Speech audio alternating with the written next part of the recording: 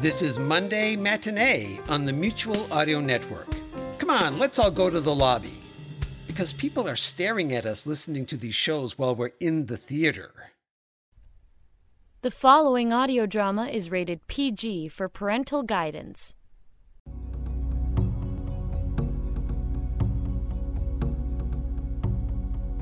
One day, I'll visit the Ringling Brothers winter home for retired animals and watch lions and elephants wearing bathrobes and tattered slippers strolling on the beach.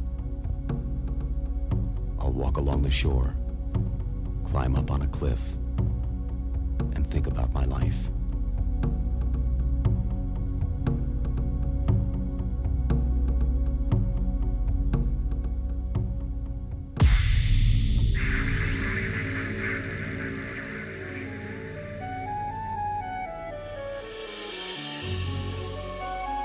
Welcome to Reimagined Radio, a program about radio storytelling. I'm Jack Armstrong. With each episode, we combine dialogue, sound effects, and music to engage your listening imagination. This episode is no different, and here to tell you about it is John Barber, producer and host. Thank you, Jack. Hello, everyone. Welcome to Reimagined Radio. This episode is about Joe Frank, a radio storyteller and performer noted for his resonant voice and sincere delivery of ideas and stories that often were just at the edge of believability. This Joe Frank tribute samples from monologues and radio productions by Frank from early to near the end of his career. You should be able to hear Joe Frank's ability to create art from personal fears and insecurities. That was Joe Frank you heard at the episode opening, a monologue from a short film called Memories. More about that in a moment. And more Joe Frank stories coming up in the next hour. You're in for a treat here. Thanks for joining us as we present our Joe Frank tribute with this episode of Reimagined Radio.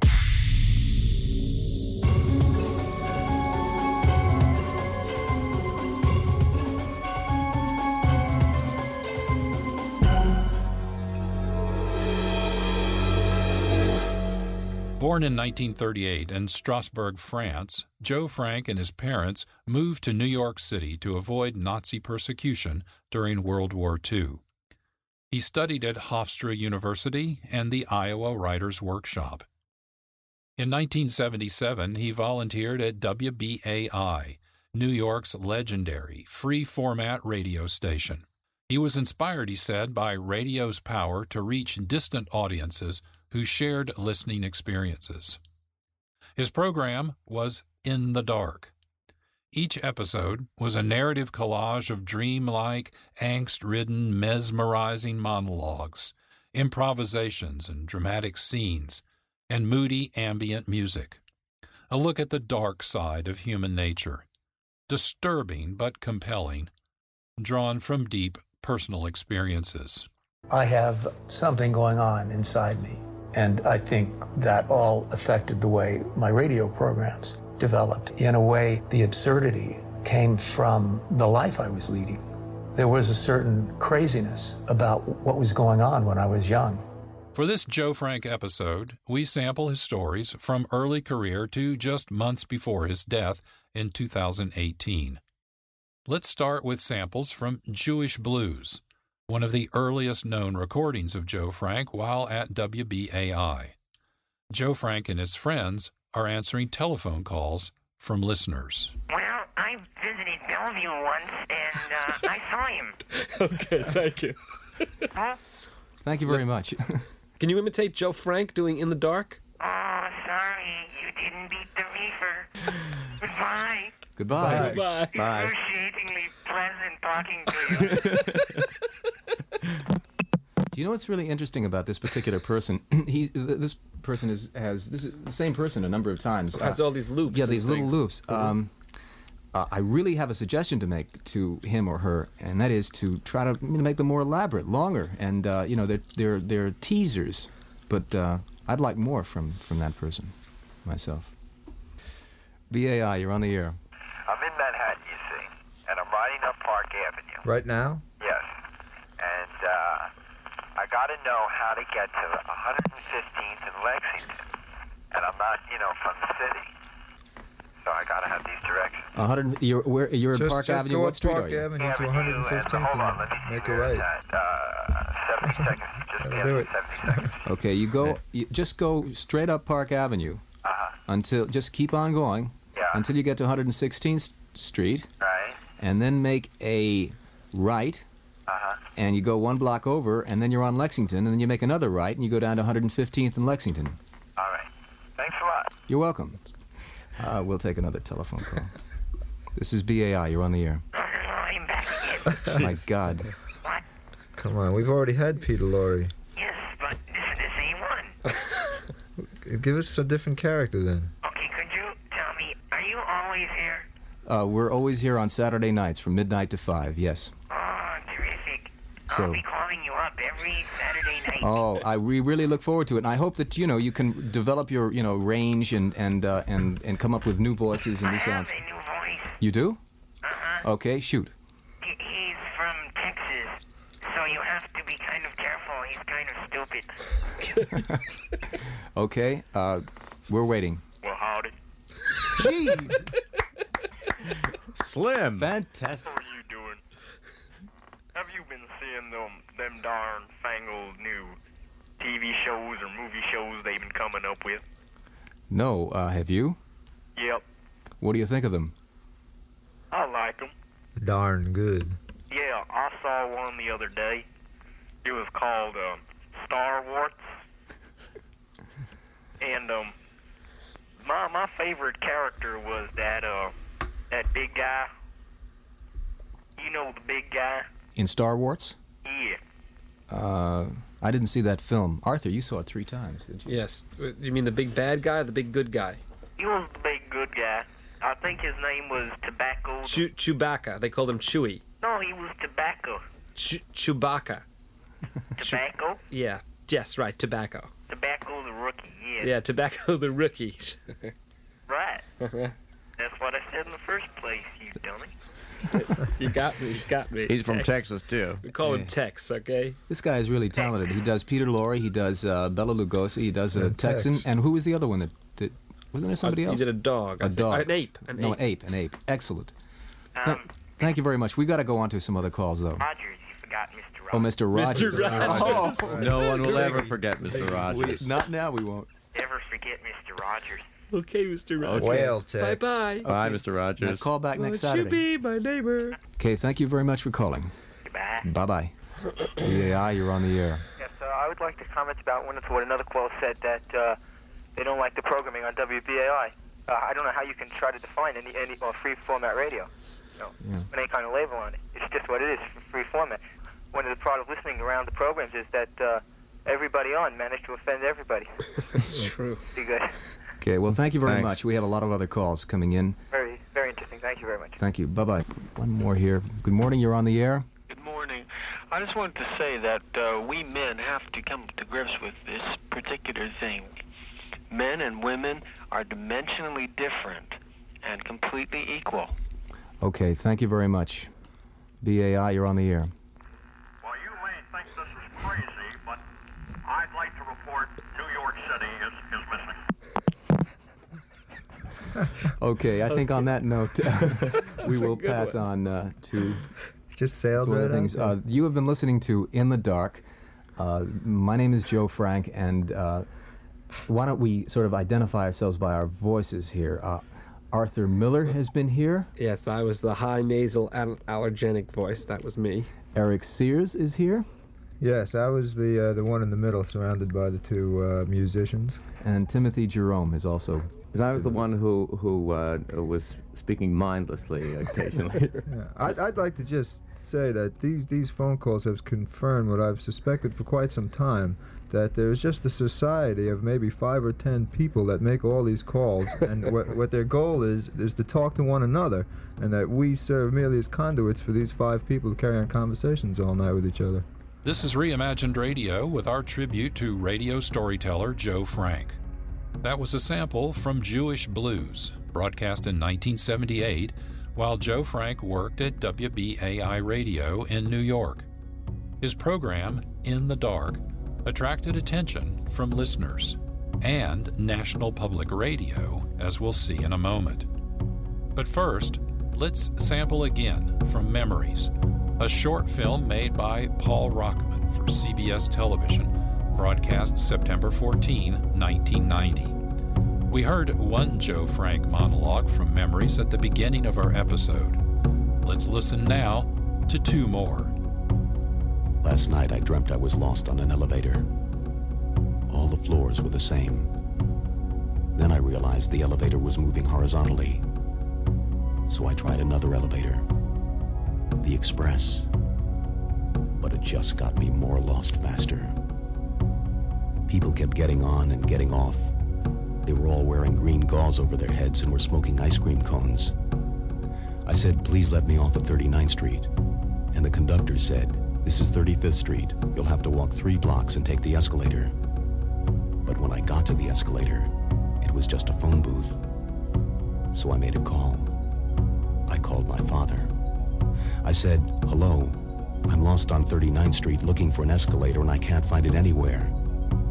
And he said, "I'll be right there." And there he was. And the phone booth started moving forward very slowly with my father and I in it, and I didn't know where it was going or why. And he said, "Don't be afraid. This phone booth will take us home." And I said, "But we have no home."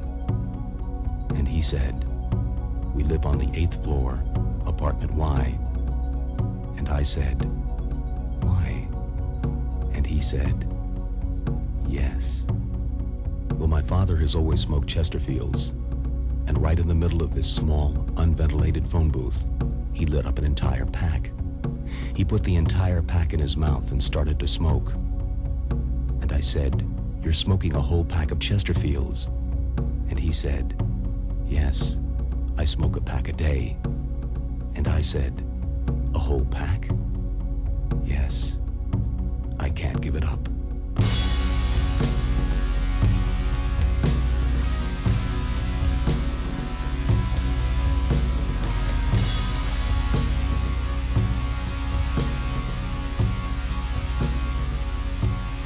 I'll open a small TV repair shop in Tampa. I'll marry an attractive divorcee, a clerk in a department store selling beauty products. She'll be tired of sleeping with people in motels that are so well lit outside you can never get the room dark enough. We'll sit in the backyard of our trailer, on those chairs with straps on them, next to a chipped bird bath. We'll grow old together.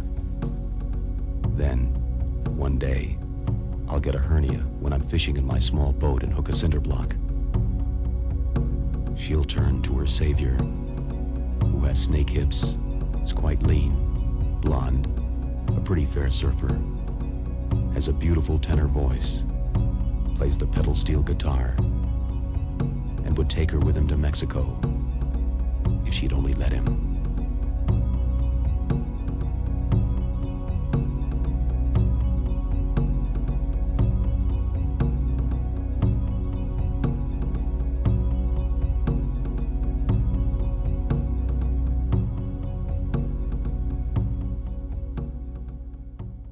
These stories from Joe Frank's film Memories showcase his use of radio storytelling to process personal fears and insecurities. In a 1989 episode of NPR's Fresh Air program, host Terry Gross questioned Joe Frank about this practice. I guess as Joe Frank, a lot of your more personal shows deal with fears and insecurities, ones that, we can all relate to. But I wonder if when you take your own insecurities and put them in a kind of persona and make them into an hour radio program, if they're easier to deal with than they are, say, when you're lying awake alone in the middle of the night. Oh, yeah. As a matter of fact, by using those experiences for radio programs, you transcend them. you almost look for bad experiences or painful experiences. Whatever tragedies might befall you, you can always right away think, well, that would make a great story for radio. So that it was easier to experience whatever suffering that came my way. In 1978, Joe Frank was invited by National Public Radio to co-host Weekend All Things Considered. At the end of each episode, he was to deliver a 5-minute monologue. It wasn't a good fit for Joe Frank or NPR. He resigned and worked the remainder of his year-long contract producing programs for NPR's Options, a radio experience. When his contract wasn't renewed, Joe Frank continued independently producing radio storytelling for NPR Playhouse, building on what he had learned at WBAI. I'm constantly driven by the desire to do something that has never been done before on the radio, or to surprise and astonish and amaze my listeners, or just to kind of press the limits as far as I can carry them or press them. In 1986, Joe Frank moved to KCRW, the NPR radio station in Santa Monica, California. There he wrote, produced, and performed a weekly hour-long radio program. And he became famous. The Wall Street Journal called Joe Frank radio's Prince of Darkness. In 1989, Spin magazine trumpeted, "Joe Frank is an invaluable warrior who stands in defense of our fears, our vanities, and our ever-eroding sense of ourselves. He transforms the everyday banality of the human comedy into an inspired weirdness that feeds on pathos and irony and feels a lot like revelation. Sartre would have called it nausea. Frank makes it art."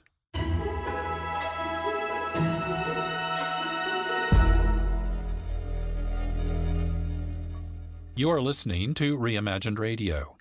This is John Barber, producer and host. We'll hear more of our Joe Frank tribute in just a moment. But first, I want to tell you about the Fusebox Show, a different kind of radio storytelling we are proud to support. Here's a sample. Fusebox. How many golf balls must there be off the coast of Florida? Enough to bury Mar-a-Lago to its gold-plated turrets?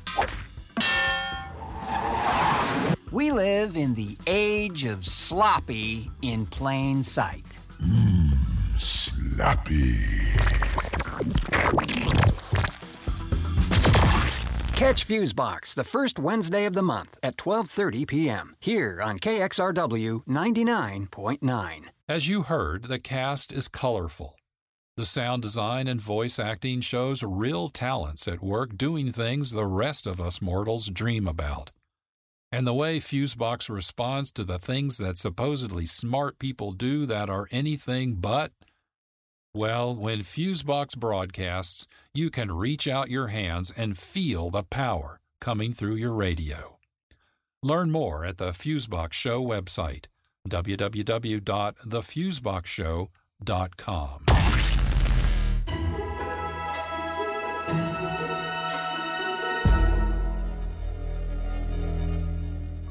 This is Reimagined Radio's Joe Frank Tribute. Welcome back. This next example of Joe Frank's radio storytelling is from Green Cadillac, broadcast in 1993.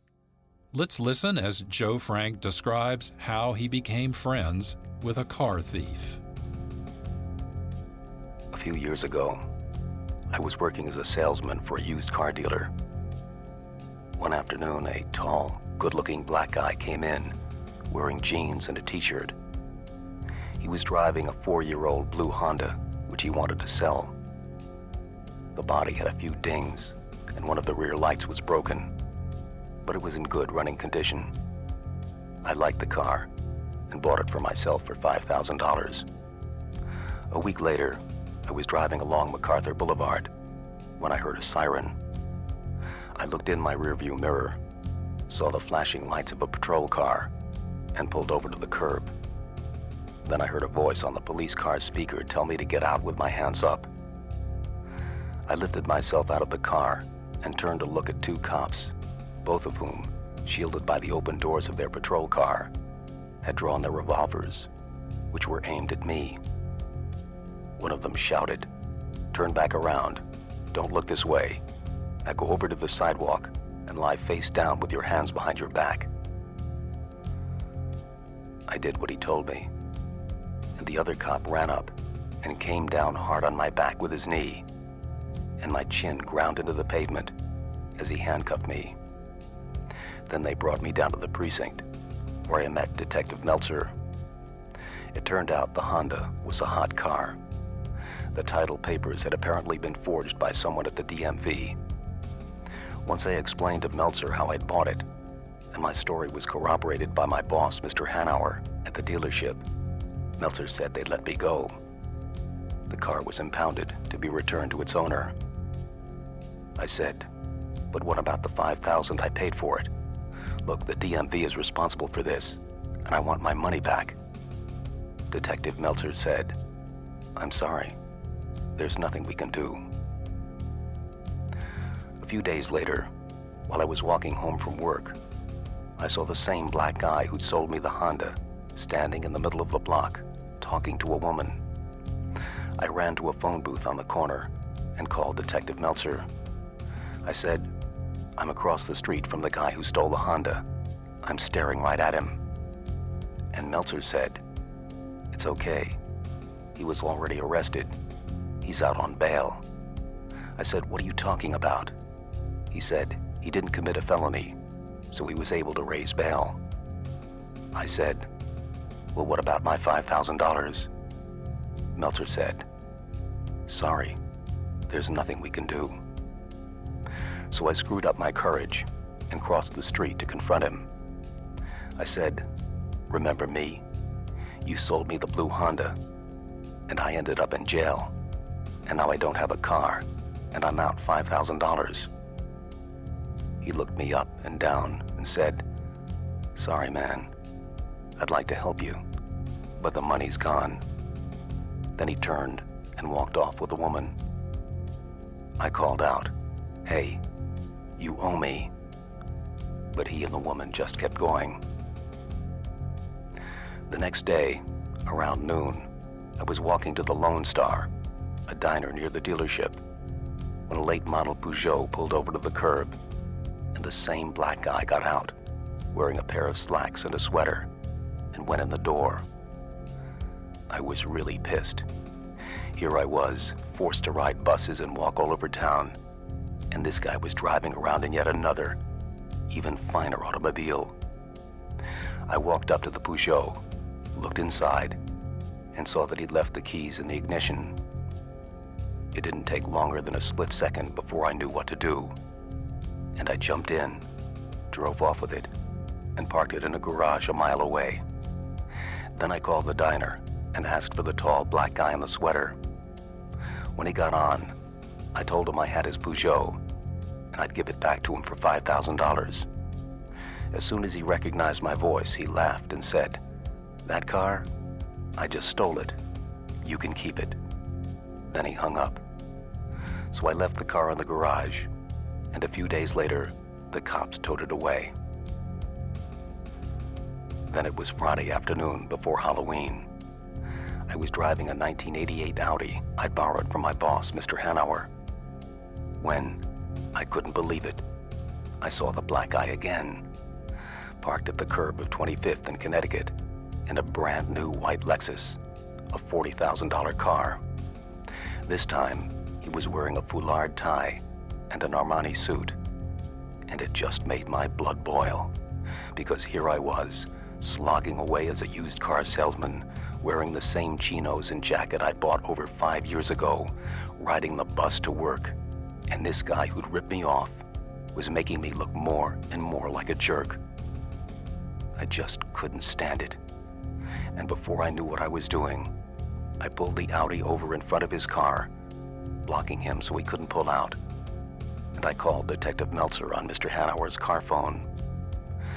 And Meltzer said, "Look, are you harassing him again? How do you know he stole the car?" Meanwhile, The black guy realized something was going on, hopped in his Lexus, backed out of the space, and tore off down the street. I gunned the Audi and went after him. We headed west on 16th Street, sped across Mass Avenue against the light, tires shrieking as cars braked to avoid hitting us. Meanwhile, I was still on the phone with Meltzer, who was continuing to interrogate me, as if he thought I'd done something wrong. Then we were racing down side streets, shrieking around corners, speeding through stop signs and red lights, until he veered up onto Route 50, heading east into Prince George's County. At this point, Detective Meltzer asked me for my location. Holding the phone with one hand and steering with the other, I told him where I was on Route 50. When I looked down at the speedometer, it read 110 miles per hour, and the red arrow was still climbing. The next thing I knew, the guy exited off on a ramp, jammed on the brakes, and jumped out of his car. I pulled over next to the Lexus, as close to the driver's side door as possible, so that he wouldn't be able to get back in. He came over to my window. I rolled it down and said, "Listen, I want to talk to you." And he said, "I want to talk to you too, Mother." And he snatched the phone from my hand and ripped it out of the car. I opened the door, threw myself at him, and got caught with a glancing punch on the cheek. My sunglasses went flying as we traded blows. I dragged him down onto the pavement, and we wrestled by the roadside. People drove by, but no one stopped. He broke free, and when I got up, he pushed me backward over the railing onto the grass, jumped over, and began kicking me in the body and the head, when I grabbed his ankle and took a bite out of his calf. He screamed and cursed. By this time, a white guy in a pickup truck had pulled over, gotten out, and had begun to watch. I called out to him, "Come on, give me a hand. Whose side are you on anyway?" But he just stood there, witnessing the event. The black guy broke away again, and with his Armani suit ripped to shreds, ran to his car. When he couldn't squeeze in the driver's side door, he ran around to the other side, but that door was locked, and his keys were still in the ignition.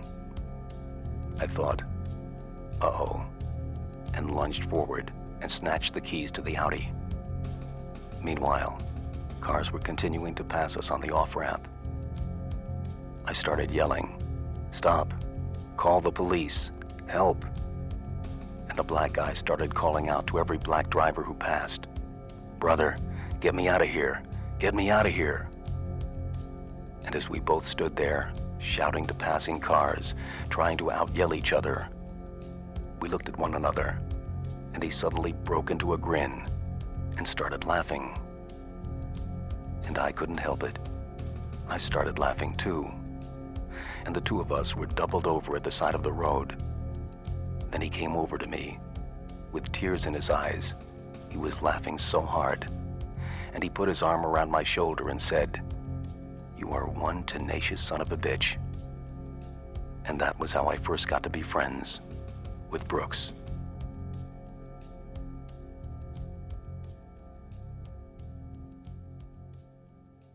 That was a sample from Joe Frank's Green Cadillac. It demonstrates well Joe Frank's distinctive radio style, a mesmerizing voice providing sincere delivery of compelling ideas and stories just at that edge of believability.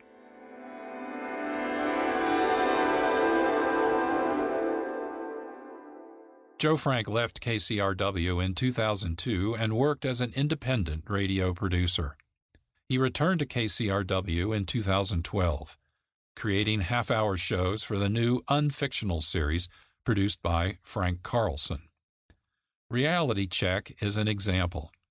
Broadcast June 21, 2013, this program features Joe Frank considering the human condition. I've been driving cross-country. I'm in a motel. It's late afternoon.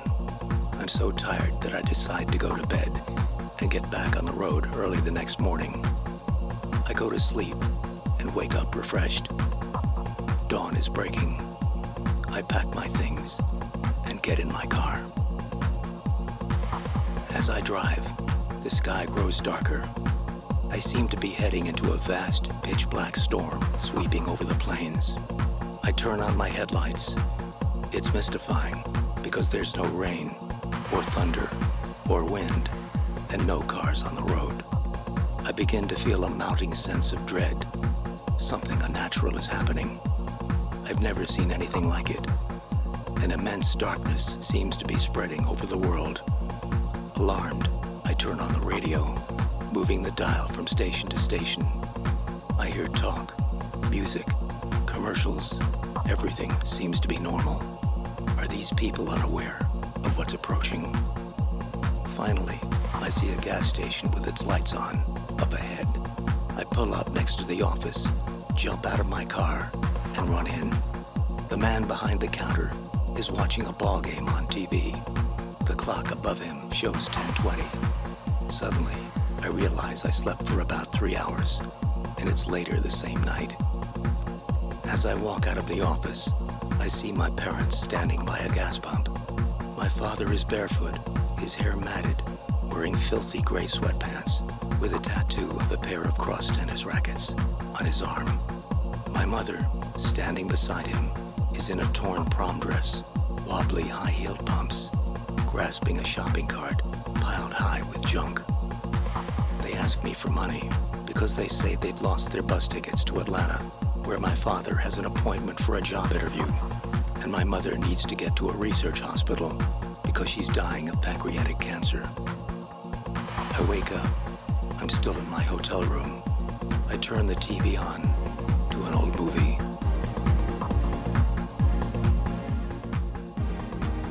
Life is going to a crowded restaurant on your first date with a woman you've admired for years, but were never able to summon the courage to ask out for the evening, and being told there's a waiting list and the names will be called in alphabetical order, and your name is Zarathustra.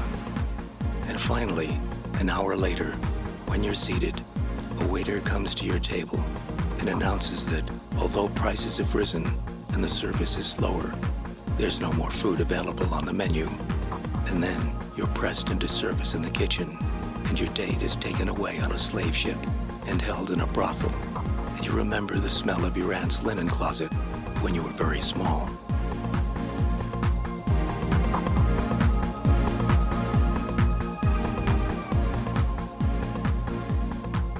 Life is strolling along a boardwalk filled with penguins, sitting on benches at outdoor cafes, drinking lattes, and talking and laughing, when killer whales, in a coordinated attack, leap out from the ocean and belly shimmy their way, jaws snapping, into the main body of penguins, who are thrown into a panic and disorder, the waddling, flightless birds frantically looking for their young, while some of the larger males bravely attempt to put up resistance, only to be swallowed whole, squawking and wriggling down the throats of the killer whales, devoured on the spot. The penguins have been caught in a pincer movement, the whales having planned the attack for weeks, in a war room with charts and maps, and finally, satisfied and overstuffed, surrounded by the remains of the penguins, bones, teeth, tails, feathers, beaks, the killer whales, in a state of lethargy, fall asleep and fail to see polar bears floating toward the shore on icebergs fitted with large sails and small outboard motors, the bears wearing goggles, spiked collars, and leather helmets, insignias burned into their fur. When the polar bears reach the shore, they swarm over the killer whales, tear at their throats, and open their bellies to reveal the remains of the not yet digested penguins. It's a massacre, and that's life. Penguins eaten by killer whales, who are devoured by polar bears.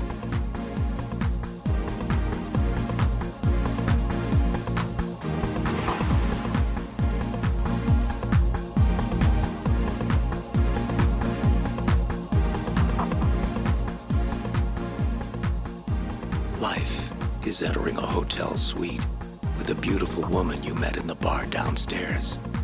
And as she undresses, she tells you her husband is a verbally abusive drinker, a gun enthusiast and hunter who brings home his trophies, butchering deer and elk in the garage and placing their heads on the walls of their home. Then she tells you her husband is very jealous, and she's afraid he's been following her.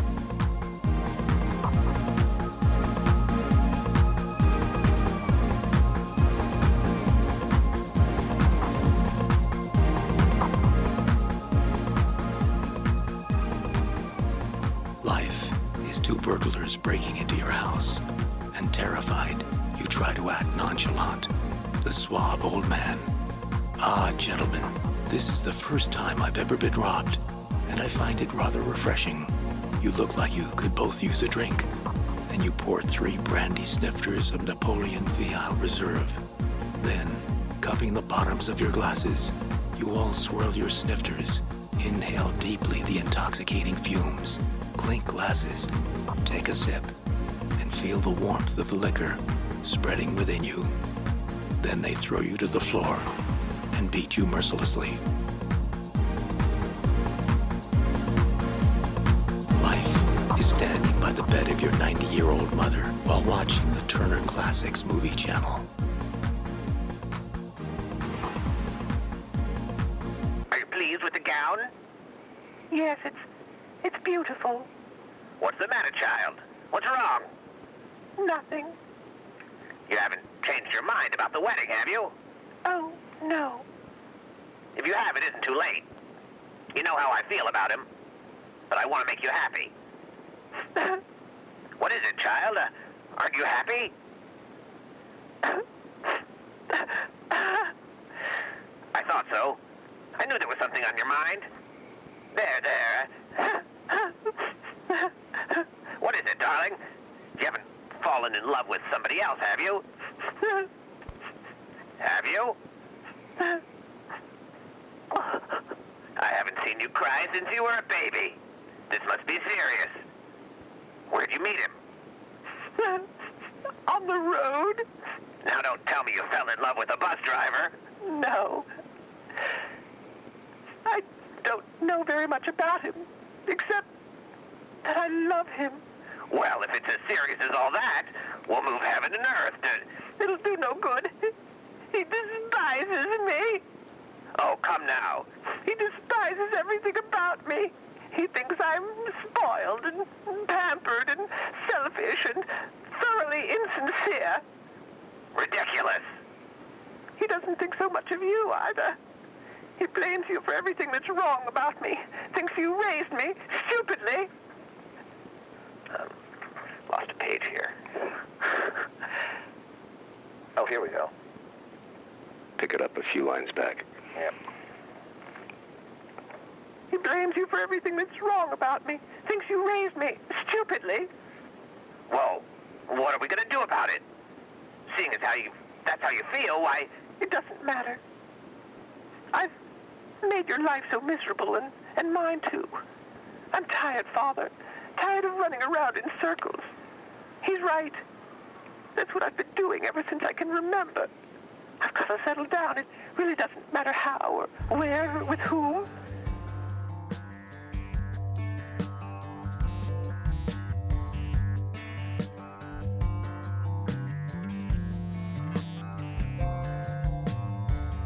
You're sitting in the midst of a traffic jam at a red light.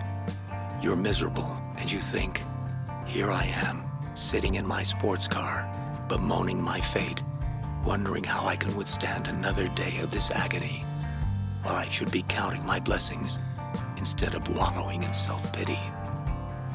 You see a small group of homeless people standing on the corner, and you know they're not thinking about killing themselves.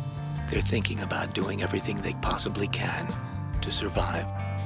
And here you are, compared to them, privileged, wealthy, full-bellied, and for a moment you feel shamed out of your state of self-pity. But it doesn't last. It doesn't stay with you for long.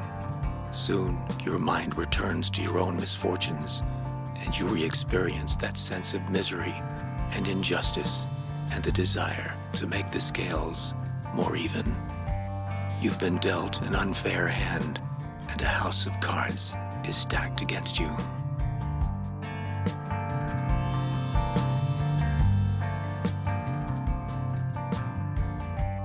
A new shopping mall has been built. A huge 2-story, atrium-centered, marble and stainless steel structure with waterfalls and interior gardens. A giant clear glass dome over the top. You're browsing in Brookstones. You inspect a Japanese shiatsu chair where unseen fists emerge to knead the acupressure points of your back. A device that looks like a slipper into which you slide your foot, and 5 small guillotines with sensors come down and cut your toenails, which are carried away on a moving conveyor belt and deposited in a hazard waste container. Your favorite is a treadmill with different speeds and angles of ascent, with a video monitor that shows paths through parklands and alpine mountains and tropical rainforests with magnificent birds and howler monkeys. Or, if you prefer, an urban landscape in which you're being pursued by teenage gang members in hooded sweatshirts, holding steel pipes and golf clubs, causing you to run more quickly and increase your heart rate.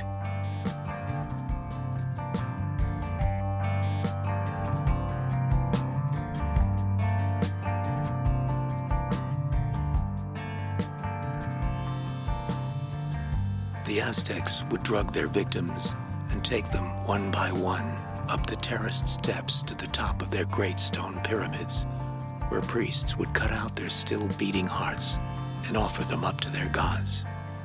They did this to cause the rain to fall on their crops, to prevent pestilence and disease, to ensure that the nearby volcano would not bury them in ash, that the ocean would not encroach upon the land, that their women would be faithful, their children obedient, their parents magnanimous, and their benefactors dead.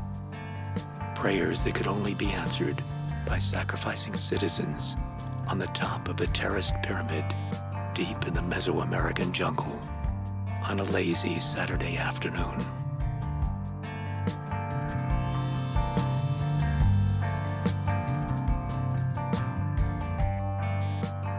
Last night, I dreamt of roller skates and toilet bowls and porcine snouts in which I swam, my body dissolving into bacteria that exploded into a fireworks display that danced across the sky like an ensemble of aquatic celestial colored bubbles.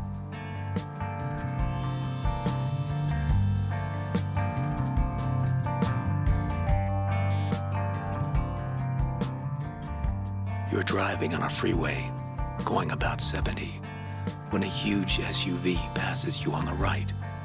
The driver is a very pretty young woman, wearing a pair of sunglasses and a baseball cap. She's talking on a cell phone, and it outrages you because you despise people who talk on the phone while driving.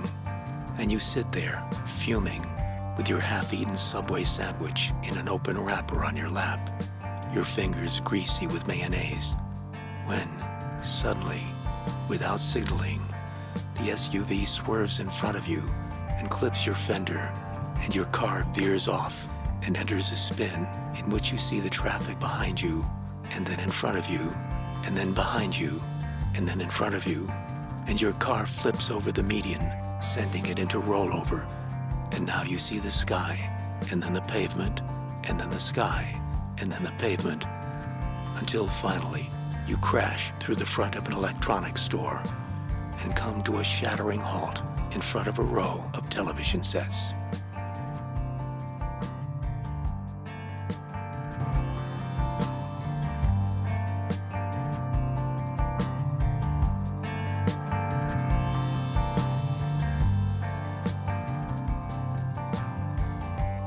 I'm at a hotel because my apartment building is being fumigated. I'm on Percocet because I don't know what else to be on. I go down to the pool and relax in the sauna. Then, wearing my bathrobe, I walk into the formal dining room sit down at a table, and place a cell phone call to a radio station. I tell the operator that I'm on the roof of a skyscraper, about to jump. She tries to talk me out of it. I ask for the sports department. Now I'm on the phone with a sportscaster. I ask him for the latest scores. As the dining room manager approaches to kick me out of the restaurant, I hang up and walk out to a nearby mall. I buy a ticket for a high-octane action movie. After sitting in the theater for 15 minutes, I return to the box office and complain that I was misled by the title. I expected to see a nature documentary featuring Australian marsupials. My money is refunded. Still wearing my bathrobe, I enter a department store. I wander down an aisle when a sales clerk comes up to me and asks, "May I help you?" "Yes," I say. "Thank you. I do need help. Life seems meaningless to me. I'm making less and less sense to myself."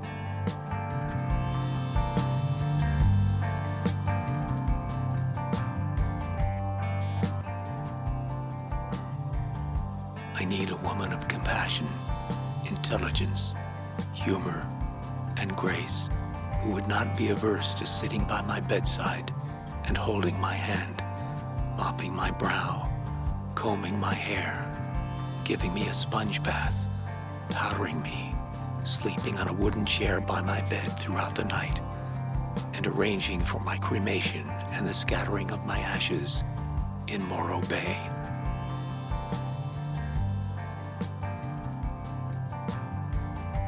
San Diego Freeway, 4 a.m, 80 miles an hour. Pulled over by Jesus dressed as a highway patrolman. He wipes his palm across his forehead, leaving a trail of blood. I fall on my knees begging forgiveness. I'm baptized and sent on a heavenly trajectory toward eternity, dead on arrival.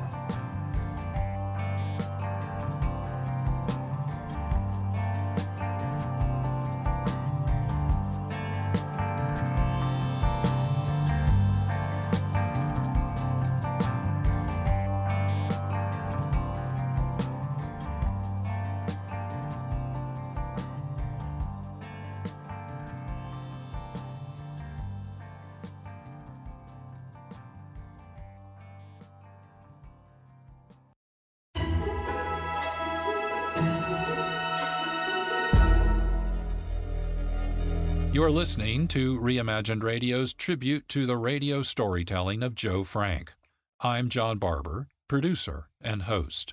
Excellent radio storytelling, like that by Joe Frank, combines voices, sound effects, and music to spark your imagination. That's the effect we strive for with each episode of Reimagined Radio. Answer me, who is this?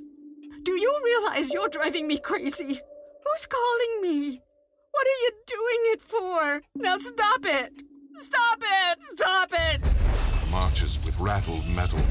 He tramples his shadow. He mounts by the pyramid, stamps on the stairway, turns. His arm rises. His visor is opening. The most important thing is to recapture the mechanical peak. Upcoming episodes of Reimagined Radio include short stories by local independent radio producers and stories that may have influenced the most famous radio story ever broadcast, The War of the Worlds. I hope you will join us for interesting radio storytelling.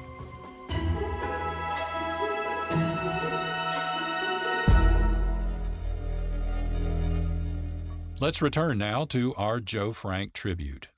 This final example of Joe Frank's radio storytelling is taken from A Life Well Lived, broadcast October 4, 2013, as part of KCRW's Unfictional series. In this monologue, Joe Frank talks about the hardships of love and personal fragmentation.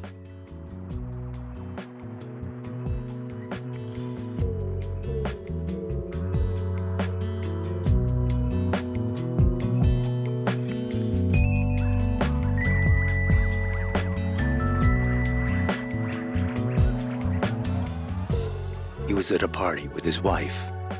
He looked across the room and saw her talking to a handsome young man. They appeared to be enjoying each other's company enormously. They were laughing, leaning into each other, and at one point, she reached out and touched him. She looked radiant, her eyes shining.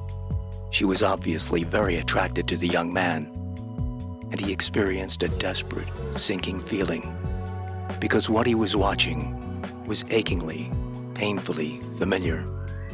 It was something he'd felt with her when they'd first met, and he recognized it was something that was no longer there.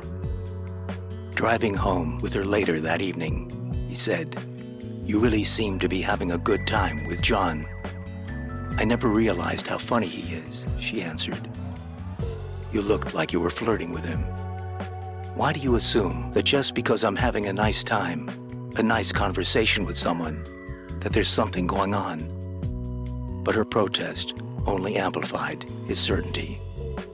He sat in silence in the car, knowing what he saw and recognizing what she felt.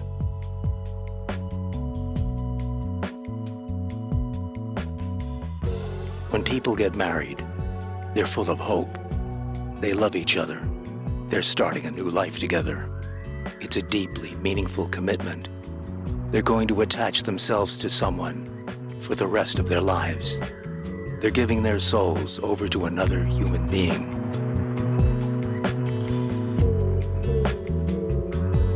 I lived with my parents in an apartment building on the Upper West Side of Manhattan. And there was a couple, very nice, quiet, a few doors down from us. And we'd see this middle-aged couple every so often on the elevator. The man was always well-dressed, and the woman wore stylish and expensive clothing.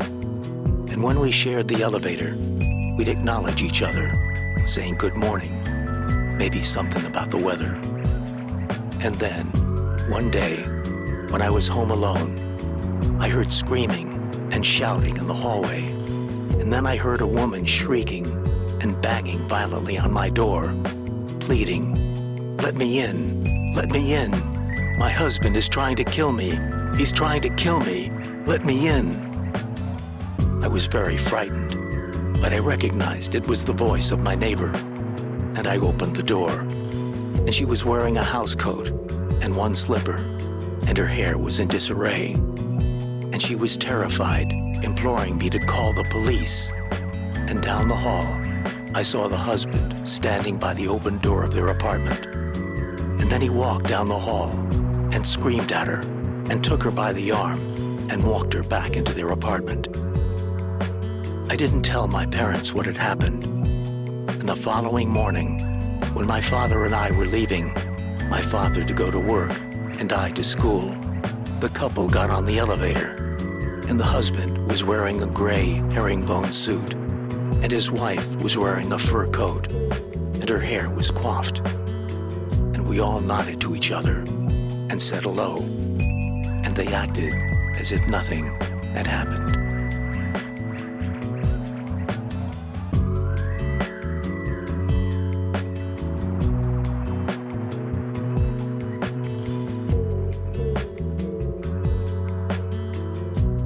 Crib, stroller, teddy bear, doll's house, roller skate, school book, field hockey stick, soccer ball, vinyl boot, visored cap, megaphone, birth control pill, pregnancy stick, high school yearbook, graduation gown, love letter, airline ticket, Puerto Vallarta, wedding picture, golf club, ping pong table, swimming pool, striped umbrella, Visa bill, motel receipt, tear-soaked handkerchief, divorce papers, antidepressant, sleeping pill, hair dye, wrinkle cream, singles dinner, self-help book, playing card, domino, laxative, cane, walker, wheelchair, oxygen tank,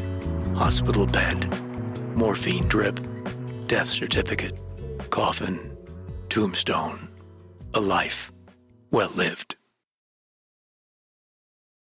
You're listening to Reimagined Radio's tribute to radio storyteller Joe Frank.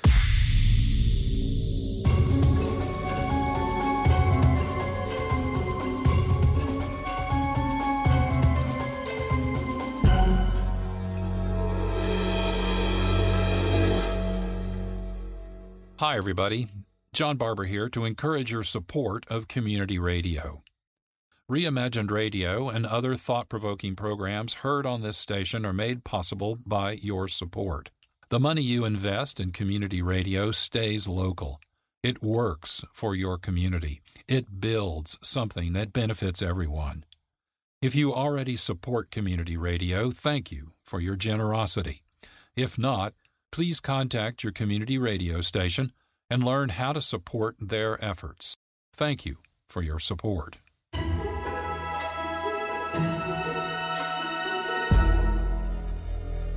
This is Reimagined Radio. Our episode is a tribute to radio storyteller Joe Frank. The official Joe Frank website estimates he produced 250 hours of radio storytelling. We sampled from Jewish Blues, Memories, Green Cadillac, Reality Check, and A Life Well Lived to demonstrate Joe Frank's efforts to invent new story forms by combining monologue, improvised dramatic scenes, and music loops. Joe Frank was honored with several awards, including the Peabody Award, broadcasting's highest honor, and a Lifetime Achievement Award from the Third Coast International Audio Festival.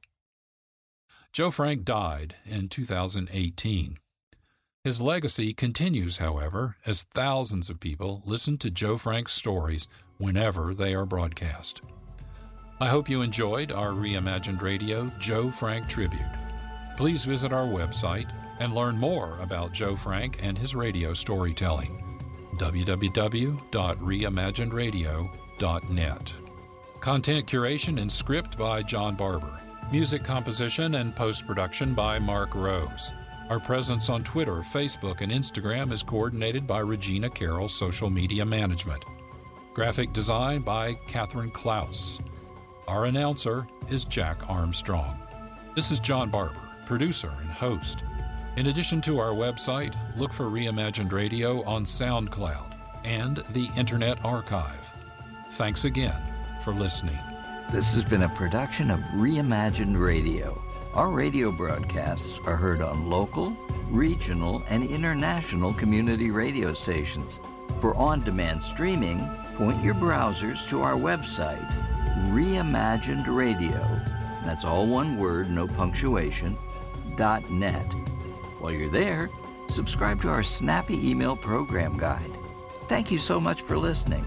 And please join us again for another episode of Reimagined Radio, where we'll continue our exploration of radio storytelling.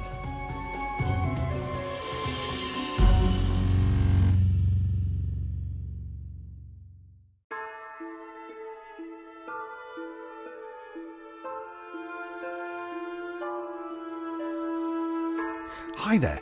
Are you a fan of all things horror? Yeah? You are? Well, in that case, find Tuesday Terrors, which is the Mutual Audio feed that comes out on a Tuesday, believe it or not. Shock horror, I know. But if you subscribe there, you'll find amazing horror fiction audio in your player every Tuesday. Yeah. Tuesday Terrors. Subscribe to the Mutual Audio Network.